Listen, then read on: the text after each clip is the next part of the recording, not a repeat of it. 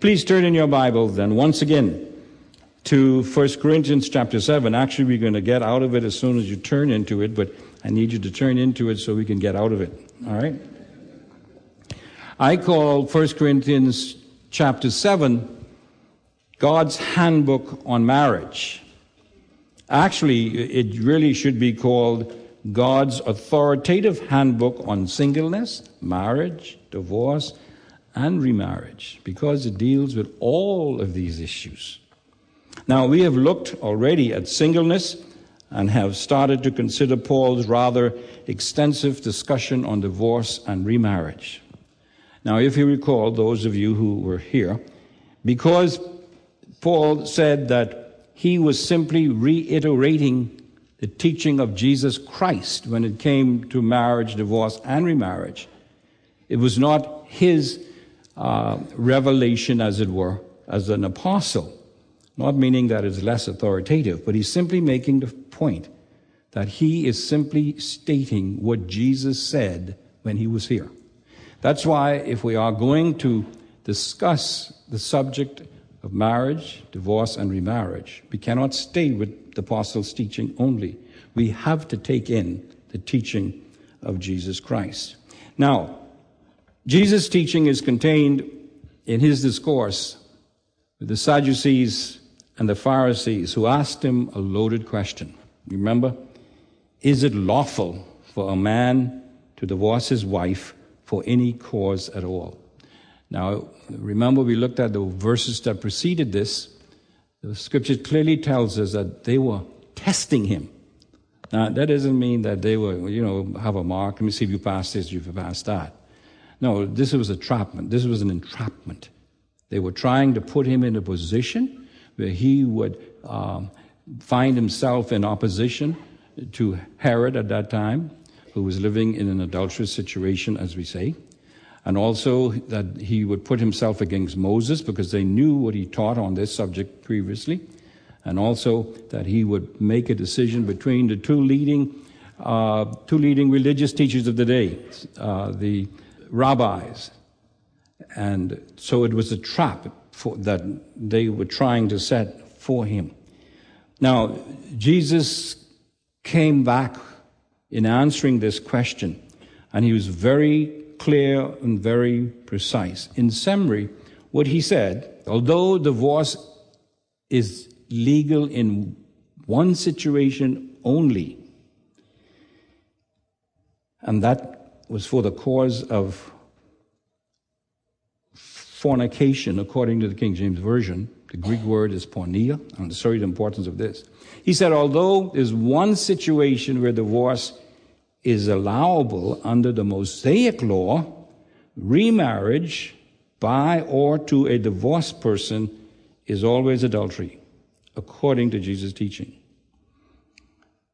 Now, this is a rather stark, absolute answer, and it caused his opposers to come back with a second question. Now, let me say something before I go on. We are dealing with this issue because it comes up in the text that we are studying, 1 Corinthians. And we're going to deal with every subject that comes up. This sin could be any sin. By that I mean Paul could have been dealing with any sin. And simply because we're focusing on this does not mean that this is an unpardonable sin. Remember that? Please remember that. Every sin, we just read it in scriptures, can be forgiven if confessed. Isn't that right? So please remember that as we go through this. Because sometimes people get very upset and uptight when we read about these things. But the blood of Jesus Christ, God's Son, does what? Cleanses us from all sin. Please remember that as we go through this passage, and I'll bring it up again at the end. But now, Jesus' direct answer was understood by the Sadducees. They understood. In fact, they understood it so well, they had to come back and ask another question. And that's where we're going to pick up today. We're going to Matthew now, chapter 19 and verse 7. This is the Pharisees' second question, their comeback question. Why then did Moses command to give her a certificate of divorce and send her away? All right? Now, Jesus had just said, hey, that was not allowable except for one reason. Now they're coming back with this question. Notice now, they attempted to bypass God's original decree and go to Moses' permission in order to make it appear as though Jesus was contradicting Moses by implying that Moses had authoritatively commanded divorce on behalf of God. But that's not the case at all, and Jesus is explaining that. Moses did not command divorce in this text. So Jesus did not allow them to get away with this kind of hypocrisy and mishandling of the Word of God. Jesus did not let anybody get away in mishandling the Word of God. And so he replies in verse 7 or verse 8. He said to them, "Because of your hardness of heart, Moses permitted you to divorce your wives. But from the beginning, it has not been this way. And I say to you, whoever divorces his wife except for immorality and marries another woman commits adultery." In other words, Jesus says, because of your own sinfulness, Moses allowed this to take place. Notice carefully. He didn't say because of their sinfulness, going way back to the people of Moses' day. He said because of your sinfulness. He was looking directly at the Sadducees and Pharisees of the present day. He was putting them into the sinful state that he was talking about in Moses' day. Jesus is very pointed. He doesn't say their sinfulness, pointing back to the people of Moses' day. He said your sinfulness, applying it to the Pharisees and Sadducees themselves. Jesus didn't pull punches. He wasn't intimidated by leaders, religious leaders. If Jesus were here today, he probably would not be appointed or chosen to be a pastor of a church. You know that? Because he's too direct. He's too upfront. He doesn't let hypocrisy go unanswered. Jesus confronts it directly. I don't think anybody would want Jesus for pastor today. Notice now, Jesus gives some very important observations. First, he acknowledges that Moses had permitted or tolerated divorce, but denied that he had commanded it as a religious or a civil law for the Jewish people. This was a temporary exception to the divine mandate due to the gross sinfulness of the Jewish men of that day.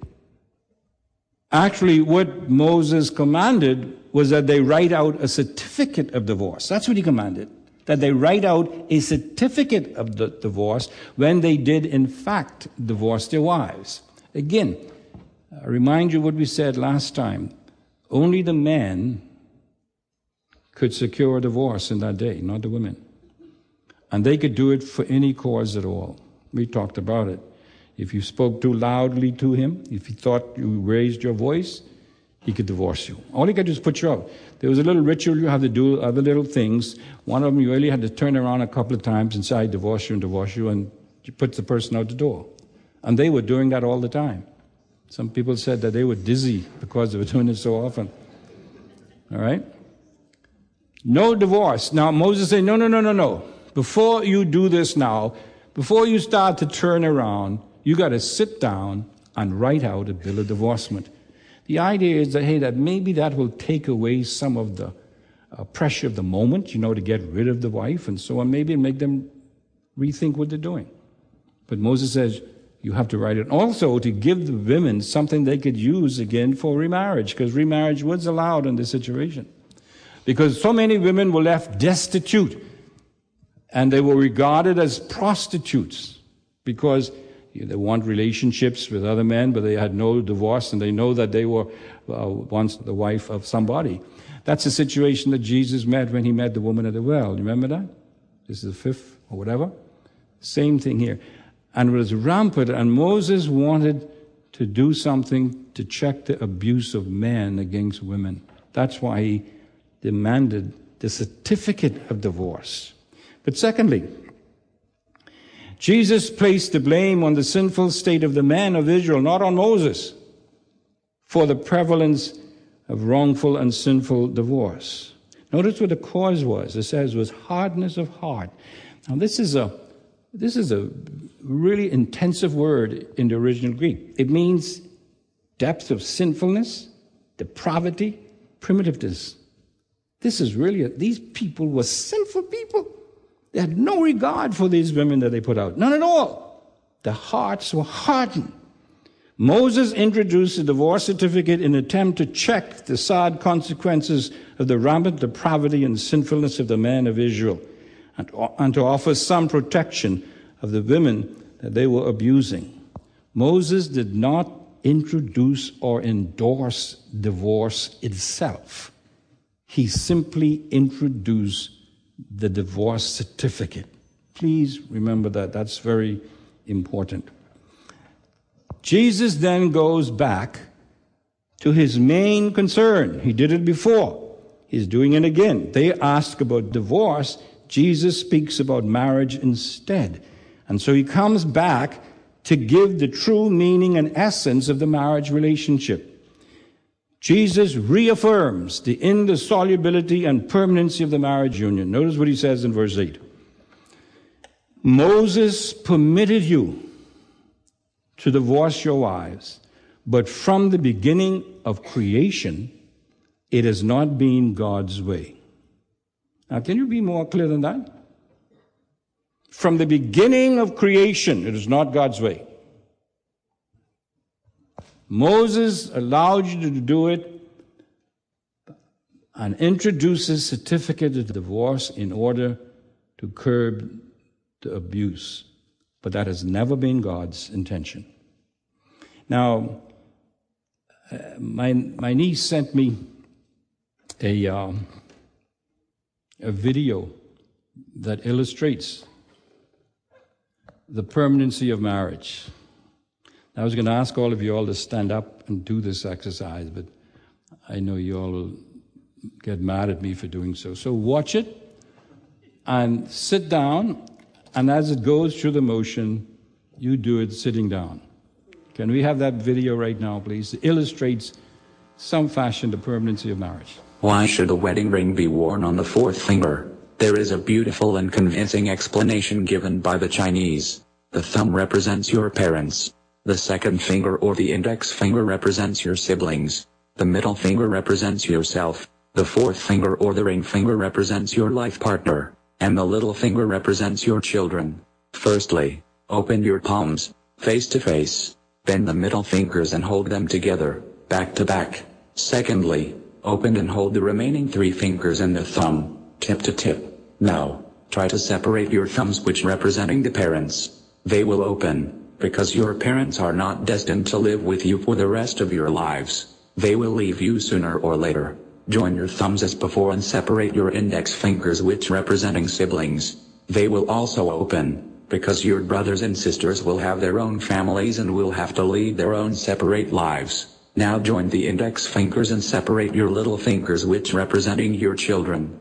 They will open too, because the children will grow up, get married and settle down on their own someday. Finally, join your little fingers, and try to separate your ring fingers, which representing your spouse. You will be surprised to see that you just cannot separate them, because husband and wife are meant to be together all their lives, through thick and thin. Only the Chinese could come up with something like that. But I thought that was a neat illustration. You try it. Now, of course, you got to keep your fingers close together. Don't separate them like that. Keep them together. And you just can't do it. All right? Jesus then reaffirms the indissolubility and permanency of the marriage union. Now, here are some other passages of scriptures that say the same thing. And I'm going to read them because it's important for you to see the Word of God. I just don't want you to take what we say. Listen to the Word of God. Romans chapter 7. Do you not know, brethren, for I am speaking to those who know the law, that the law has jurisdiction over a person as long as he lives? For the married woman is bound by law to a husband while he is living. But if a husband dies, she is released from the law concerning a husband.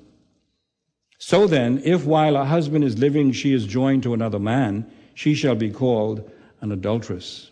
But if a husband dies, she is free from the law, so that she is not an adulteress, though she is joined to another man. 1 Corinthians 7, verse 10, we've looked at this before. But to the married I give instructions, not I, but the Lord, that's Jesus, that the wife should not leave her husband. But if she does leave, she must remain unmarried or else be reconciled to her husband, and that the husband should not divorce his wife.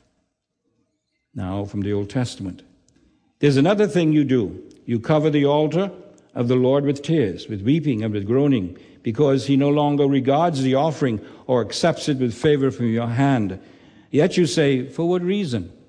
Because the Lord has been a witness between you and the wife of your youth, against whom you have dealt treacherously. Though she is your companion and your wife by covenant. But no one has done so who has the remnant of the Spirit.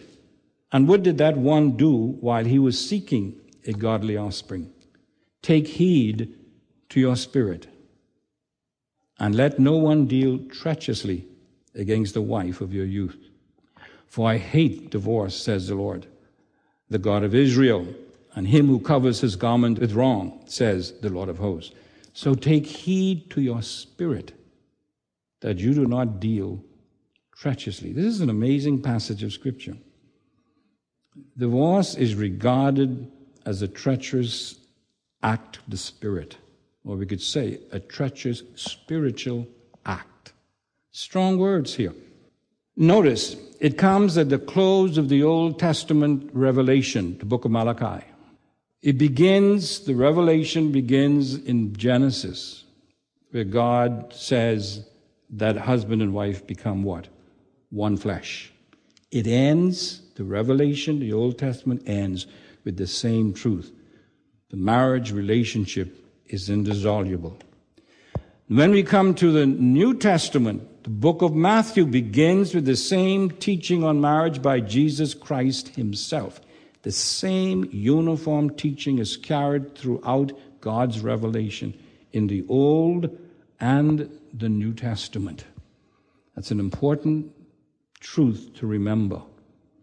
Now, Jesus introduces what I call the infamous exception clause. And I say to you, whoever divorces his wife, except for immorality, and marries another woman, commits adultery. That's called the exception clause. When I started this series, I talked about the two problems dealing with interpreting this matter of divorce and remarriage. One was sin, we just dealt with that. The other is syntax. It has to do with the wording of the Word of God itself. And that becomes a little complicated, but we're going to look at it nonetheless. This is a syntax factor that is the basic cause for most of the confusion concerning the basis for what I call biblical divorce. It has to do with the definition and meaning of what we have come to call the exception clause of Jesus and his straightforward rejection of divorce by his disciples. What does Jesus mean by this? What is his intention in making this statement? Now, as we begin to answer this, let me remind you of the fact that Jesus and Paul have been extremely clear on one point. The marriage union is an indissoluble union. They are quite clear on that. There can be no doubt about that at all. That's their teaching. So, things being so, we can arrive at this guiding principle as we study this issue. And listen to it very carefully. In view of the overall clear biblical teaching regarding the permanency and indissolubility of the marriage union, we must seriously consider the rejection of this concept on the basis of one, or perhaps two, seemingly unclear passages. Those passages are the one we're looking at now in Matthew 5:32, which appear to teach the opposite. In other words, if you go from the book of Genesis all through to the book of Malachi, and you go through the New Testament, you have the concept of the indissolubility of the marriage union. You have two verses which seem to teach something differently. Most people readily, it seems, appears all of the other teaching and just hold on to those 2 verses. I say that's not the way you should interpret Scripture. That's the point I'm trying to make. Now, here is the reason why we have this problem. The potential for misunderstanding rests with the possible meaning of the Greek word porneia that the King James Version translates as fornication. Let me illustrate what I mean. The New Revised Standard Version translates the word porneia here, unchastity. The NIV translates it marital unfaithfulness. The English Standard Version and the New King James Version translated sexual immorality. The Good News Translation translates it unfaithfulness. The King James Version translates it fornication. The New English Translation and the New American Standard Bible translates it immorality. The Young's Living Translation translates it whoredom. The New American Bible translated it an unlawful marriage. Now, looking at these translations, you see the problem right away. Why are they using these different terms to translate the same Greek word, which is porneia? And so the problem comes with one's interpretation rather than translation. Now, we're going to be a little technical here because I want you to understand where we're going here. So this tells you that the difference has to do with the translator's view of the meaning of the word, not what it has to mean in the passage, because there's always only one meaning of the word in the passage. Now, the word itself might have other meanings outside of a passage, but once that word is used within a passage, it only has one meaning. In other words, the context determines the meaning of the word being used. So let's look at the meaning of porneia. The broad meaning of the word is all kinds of illicit sexual immorality. And I could bring you all kinds of dictionaries here, Greek dictionaries, everything else, but that's what the final is. In other words, the word itself, porneia, from which we get the word pornography today, it means all kinds of illicit sexual immorality. Now, this includes both fornication, which is premarital sexual relations. It includes adultery, which means illicit post-marriage sexual relations, as well as prostitutions, incest, bestiality. It means that word could use to describe all of those things. The point is, how do you determine what the word means in a particular context? Here's a guiding principle. The specific meaning must be determined by its use in a particular context. In other words, just because the word can mean adultery does not mean that it does mean adultery every time it is used. You understand what I'm saying? Just because it can mean adultery does not mean that it means adultery every time it is used. Because we could turn the other page and say, if it's translated fornication, then it should mean fornication every time it is used, and you can't do that. So it's the context that determines the meaning. Now, to get free of a lot of stuff, I'm going to give you 7 reasons why I believe that porneia cannot refer to adultery. In Matthew 5:32 and Matthew 19:6. Why it cannot. Why I say that is because although the King James Version says except for fornication, most people translate it as adultery. Why is that? Because fornication is an illicit sexual act between unmarried people. Adultery is an illicit sexual act between married people. So although the King James says fornication, if you just accept that, you cannot look at adultery as the basis for divorce. Why? Because it says fornication. It doesn't say adultery. Do you understand what I'm saying? So it's a misreading. And people don't seem to think about that when it goes. Now, let me give you 7 reasons very quickly.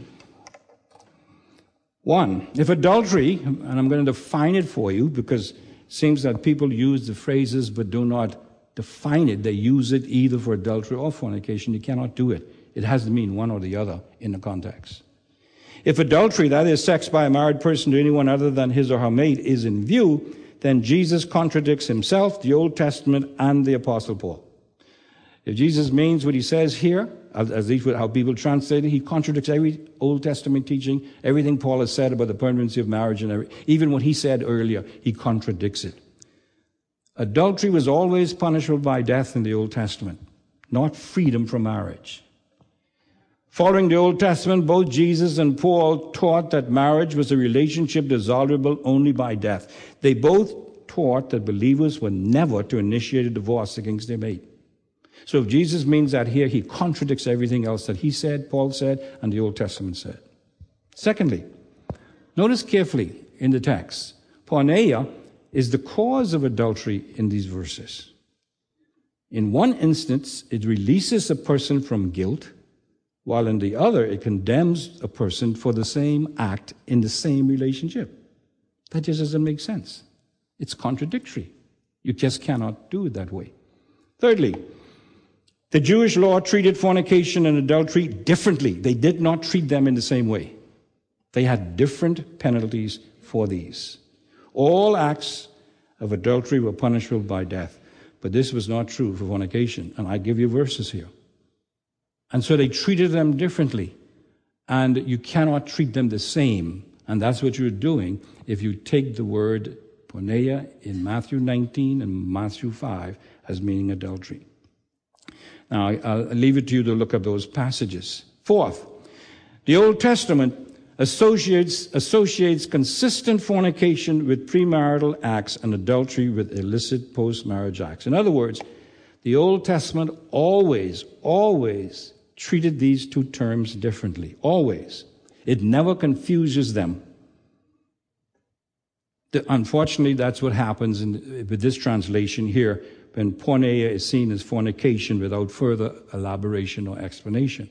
Or even when it's seen as adultery, it causes some problems as well.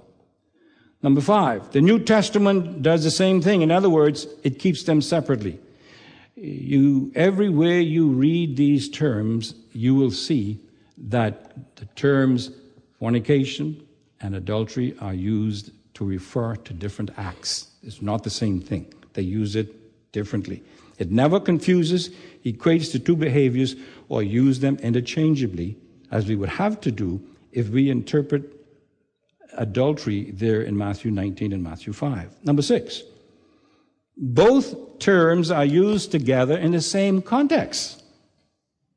Let me give you an illustration of that. 1 Corinthians 6:9.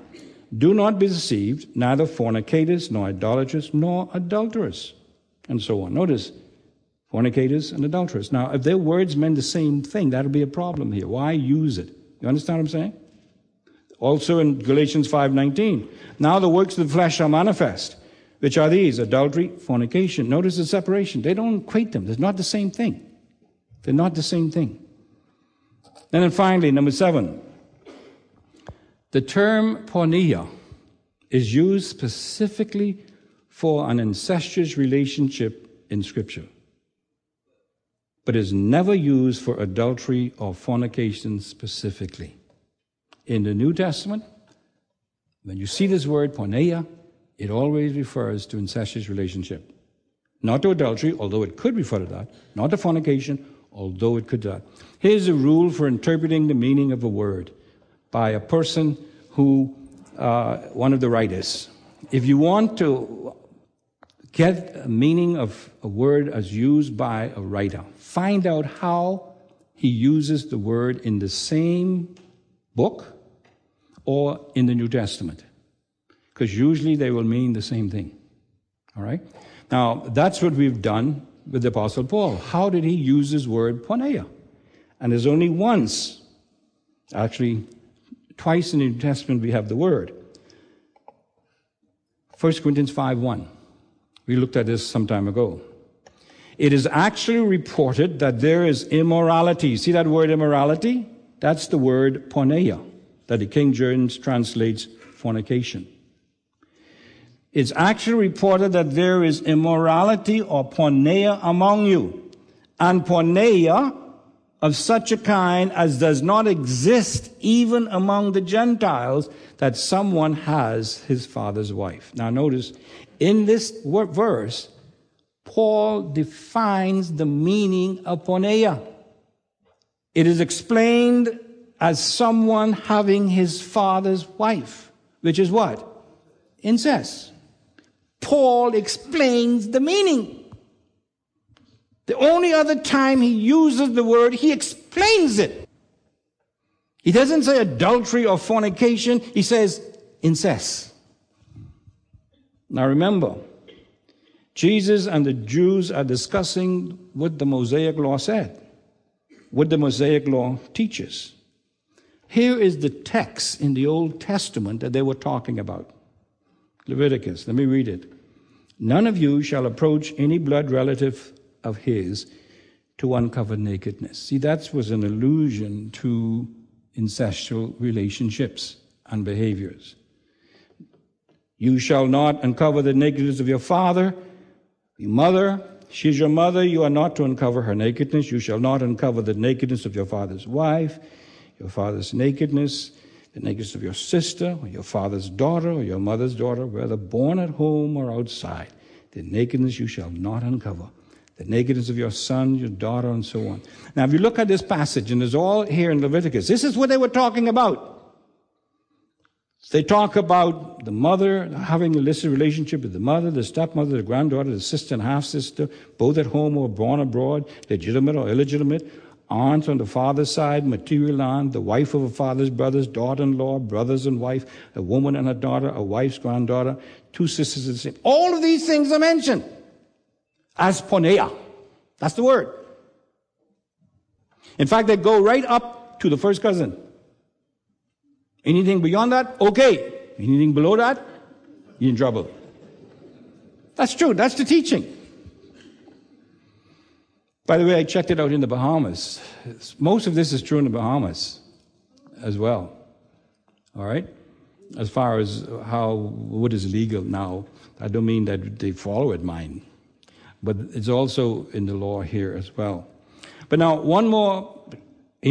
So what I'm trying to say here, Paul defines the use of that word, porneia, himself. He defines it. We don't have to guess it. We don't have to wonder. It refers to the law that was described in the book of Leviticus as porneia, incestuous relationships. Now, let's validate that, see how it is used again. You remember in Acts chapter 15, we have what we call the Jerusalem Council, and they were debating as to whether or not a person had to become a Jew in order to be a Christian. You remember that? Read your Bible. Yeah, it's right there. And they came to the conclusion, hey, no, they don't have to become a Jew. All right? However, in order to sort of smooth things out a little bit, James says we want to add something in anyway. And this is what they said in Acts chapter 15. Let me read from verse 19. Therefore, it is my judgment that we do not trouble those who are turning to God from among the Gentiles, but that we write them that they abstain from things contained by idols and from porneia. Now notice, he is talking about things that Jewish people do, right? So he talks about things contaminated by idols and porneia. He is referring to the Leviticus ruling again, prohibitions. Verse 29. You abstain from things sacrificed to idols and from blood and from things strangled and from porneia. All of those things what the Jewish people did. And they were all tied in with that Levitical prohibition. It says, if you keep yourselves free from such things, you will do well. The point is, whenever the word porneia is used in the New Testament, it is always used to refer to incestuous relationships. These are clear references to incestuous marriage relationships, and they all use the term porneia to describe them. However, that of course underlines the Jewish focus of these prohibitions. So here's what I call a summary conclusion. Porneia in Matthew 5:9 and 19:5 refers to incestuous marriages, not to the act of adultery, or we could say here, or fornication. There is no New Testament support for divorce in a non-incestuous marriage. However, there's another grounds of divorce under the Jewish law, economy. And they call it fornication. But it was only during the Jewish what? Betrothal period. The Jews regarded that engagement time, what we call engagement, as though the couple were married. In fact, they would even look at that relation not as fornication necessarily, as adultery, if the thing had been done. And let me read you where we have an illustration of that. It has to do with Mary and Joseph. Now the birth of Jesus Christ was as his mother Mary had been betrothed to Joseph. Before they came together, she was found to be with child by the Holy Spirit. And Joseph, her husband, being a righteous man and not wanting to disgrace her, planned to send her away. That word send away is divorce. To divorce her secretly. Now notice, in our terms, they were not married yet. They were only engaged. But in Jewish custom here, that engagement meant more than how we look at it today. They regarded it as a marriage situation. Jesus, therefore, possibly could be referring to either one or both of these Levitical Jewish prohibitions. But I believe he's referring to the incestuous marriage, in which case the marriage would have actually been annulled by the divorce, as it would not be a true marriage in the first instance, because the one flesh principle would not be able to be completed in the case of an incestuous marriage. You cannot have a one flesh relationship with an incestuous marriage. Now, I believe that the response of the disciple confirms Jesus' teaching. They recognized the new strictness of Jesus' position. It went beyond everything their teachers had told them, Hillel and Shammai. It went beyond that. It went beyond what even Moses said. The disciples said to him, if the relationship of the man with his wife is like this, it's better not to marry. Now, why did they respond in that fashion? In other words, they understood clearly that Jesus says once you're married, you're stuck. And I use that word advice purposely. That's what God says, right? They're joined to his wife, stuck for life. And they recognize that that's what Jesus was saying. It's never been taught by the Jewish people, rabbis. And so they say, it's better not to marry if I can't get out. Now, men, please. Oh, women, don't say amen or anything like that on this time. The point here, they were absolutely shocked by Jesus' position. Today, Jesus would have been called a hardliner when it comes to marriage and divorce, because he did not permit it. That's probably what you'll call me, because I try to stay on the side of Jesus. Now, Jesus confirms that conclusion by revealing the necessity of knowing God's will concerning marriage before you get into it. Listen carefully, young people. You older people who won't get married, they marry too. Listen carefully. He said to them, not all men can accept this statement. Now, some will say amen. But only those to whom it has been given. For there are eunuchs who were born that way. Now, just to be comfortable here, eunuchs are men who were not married and in some cases could not have children. Well, not in all cases cannot have children for one reason I won't go into right now. Made that way from their mother's womb. And there are eunuchs, let's put single people, who were made eunuchs by men. Well, I have to explain this, I guess. You see, back then, I better explain this one. Back then, you see, in harems, you know what harems were, right? In order for the king to be sure that his concubines were taken care of and not going to be fooled with the people who are watching over him, they actually did the job to the men. And so they had no ability to do anything like that. All right, let me just leave it like that. All right. Now, here, Jesus is saying here that it is necessary for us to know God's will concerning marriage or singleness. We talked about that before. Now, notice what he says in verse 11. And there are also eunuchs who made themselves eunuchs for the sake of the kingdom of heaven. Now, let me paraphrase it. And there are also singles who have made themselves singles for the sake of the kingdom of God. It means single people who have decided to stay single for the sake of the kingdom of God. That's why he ends it, he who is able to accept this, let him accept it. Not everybody can. Jesus is saying, in effect, singleness is a viable option for a person. Therefore, because of the permanency of the marriage union, be certain that God has gifted you for marriage and not for singleness.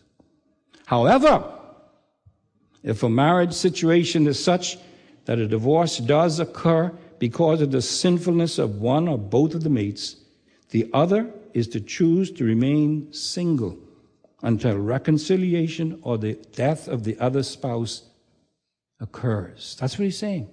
You choose to remain single for the sake of the kingdom of God. Yeah, you could go out and get married. The law allows that. But for the sake of the kingdom of God and to show the divine purpose for marriage and the meaning of the one flesh relationship, you could choose to remain single. That's what Jesus teaches there. So, Jesus is not referring to a consummated marriage as we know it in our culture, but rather either to the betrothal period of a Jewish marriage or to the incestuous marriage as prohibited in Leviticus, which I think he's doing. That's the Jewish application of Jesus' teaching. They had asked him the interpretation of the teaching of Moses on these issues, and he answered them specifically and directly. And so, we have to conclude that the so-called exception clause in the first instance is not applicable to believers or to the marriage relationship as it is practiced today. And in the other is applicable only to marriage of immediate family members, in which case the divorce would not dissolve a marriage union, but annul the legal ceremony. Adultery, therefore, is not a biblical basis for divorce on the part of Christians, nor is there any other basis. The strict view or focus of Jesus' teaching is supported by the fact that the exception clause is not mentioned in Mark 10. And Mark 10 was written specifically to the Gentiles. Matthew was written specifically to the Jews, and Jesus was talking about a Jewish situation. That's why it's only found in Matthew and not in Mark. Paul reiterates, here's my almost final conclusion. Paul reiterates the teaching of Jesus, and this is it. Marriage creates a one-flesh union that is only severable by death, and since a divorce certificate cannot and does not alter that fact, the process to secure a marriage certificate is not to be initiated by either spouse, if you are a true disciple of Jesus Christ. Therefore, the marriage union as instituted by God is, in actual fact, indissoluble. It is not merely ideally so. It is a reality. Divorce is forbidden to the obedient Christian without exception, and remarriage is allowable only after the death of one of the mates, and then only to another Christian. Again, as I said, these are what the Bible scholars call some of the hard sayings of Jesus Christ, and they are hard for many. How can they be consistently applied today to the Christian? How can it be done? Well, I'm asking the question, how can these principles be applied pastorally? Well, tonight we're going to try to answer some of those questions. We can ask questions such as, what constitutes a real marriage? Are there any legitimate biblical grounds for divorce, adultery, desertion, abuse? Does the guilt or innocence of a mate make a difference regarding divorce or remarriage? Does it make a difference if divorce or remarriage occurs before one is saved? Is legal separation biblical? Should a divorced or separated Christian become involved with somebody else? Should someone divorce a second spouse in order to be remarried to the original spouse? Is a person who has been divorced and remarried living in a state of continual adultery? Does a person who has never been married commit adultery if he or she marries a divorced person? Is divorce or remarriage greater than other sins? And why is the marriage union so sacred in the sight of God? We're going to try to address some of these, and if you could find any other questions to ask, we're going to try to relate.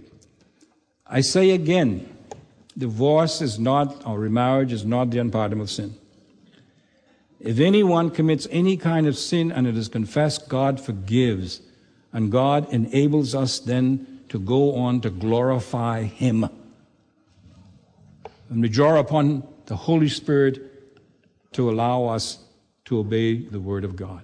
So those of you who have not been divorced or remarried, please do not be a person who looks at such a person as being a greater sinner than you are. They're not. You look at your own heart, you'll find that out. Right? So please, let us stop pigeonholing people according to different sins or activities in life. We've all sinned and come short of the glory of God. But where sin abounds, grace does much more abound. Amen? And we are all thankful, and that's why we come to worship God, for that reason, that He's taken poor sinners as we are, and cleansed us, washed us, regenerated us, and called us His children. Isn't that wonderful? You see, and that goes for everybody. The liar, the arrogant person, the gossiper, the greedy person, the one who goes after materially, all of those things are sins.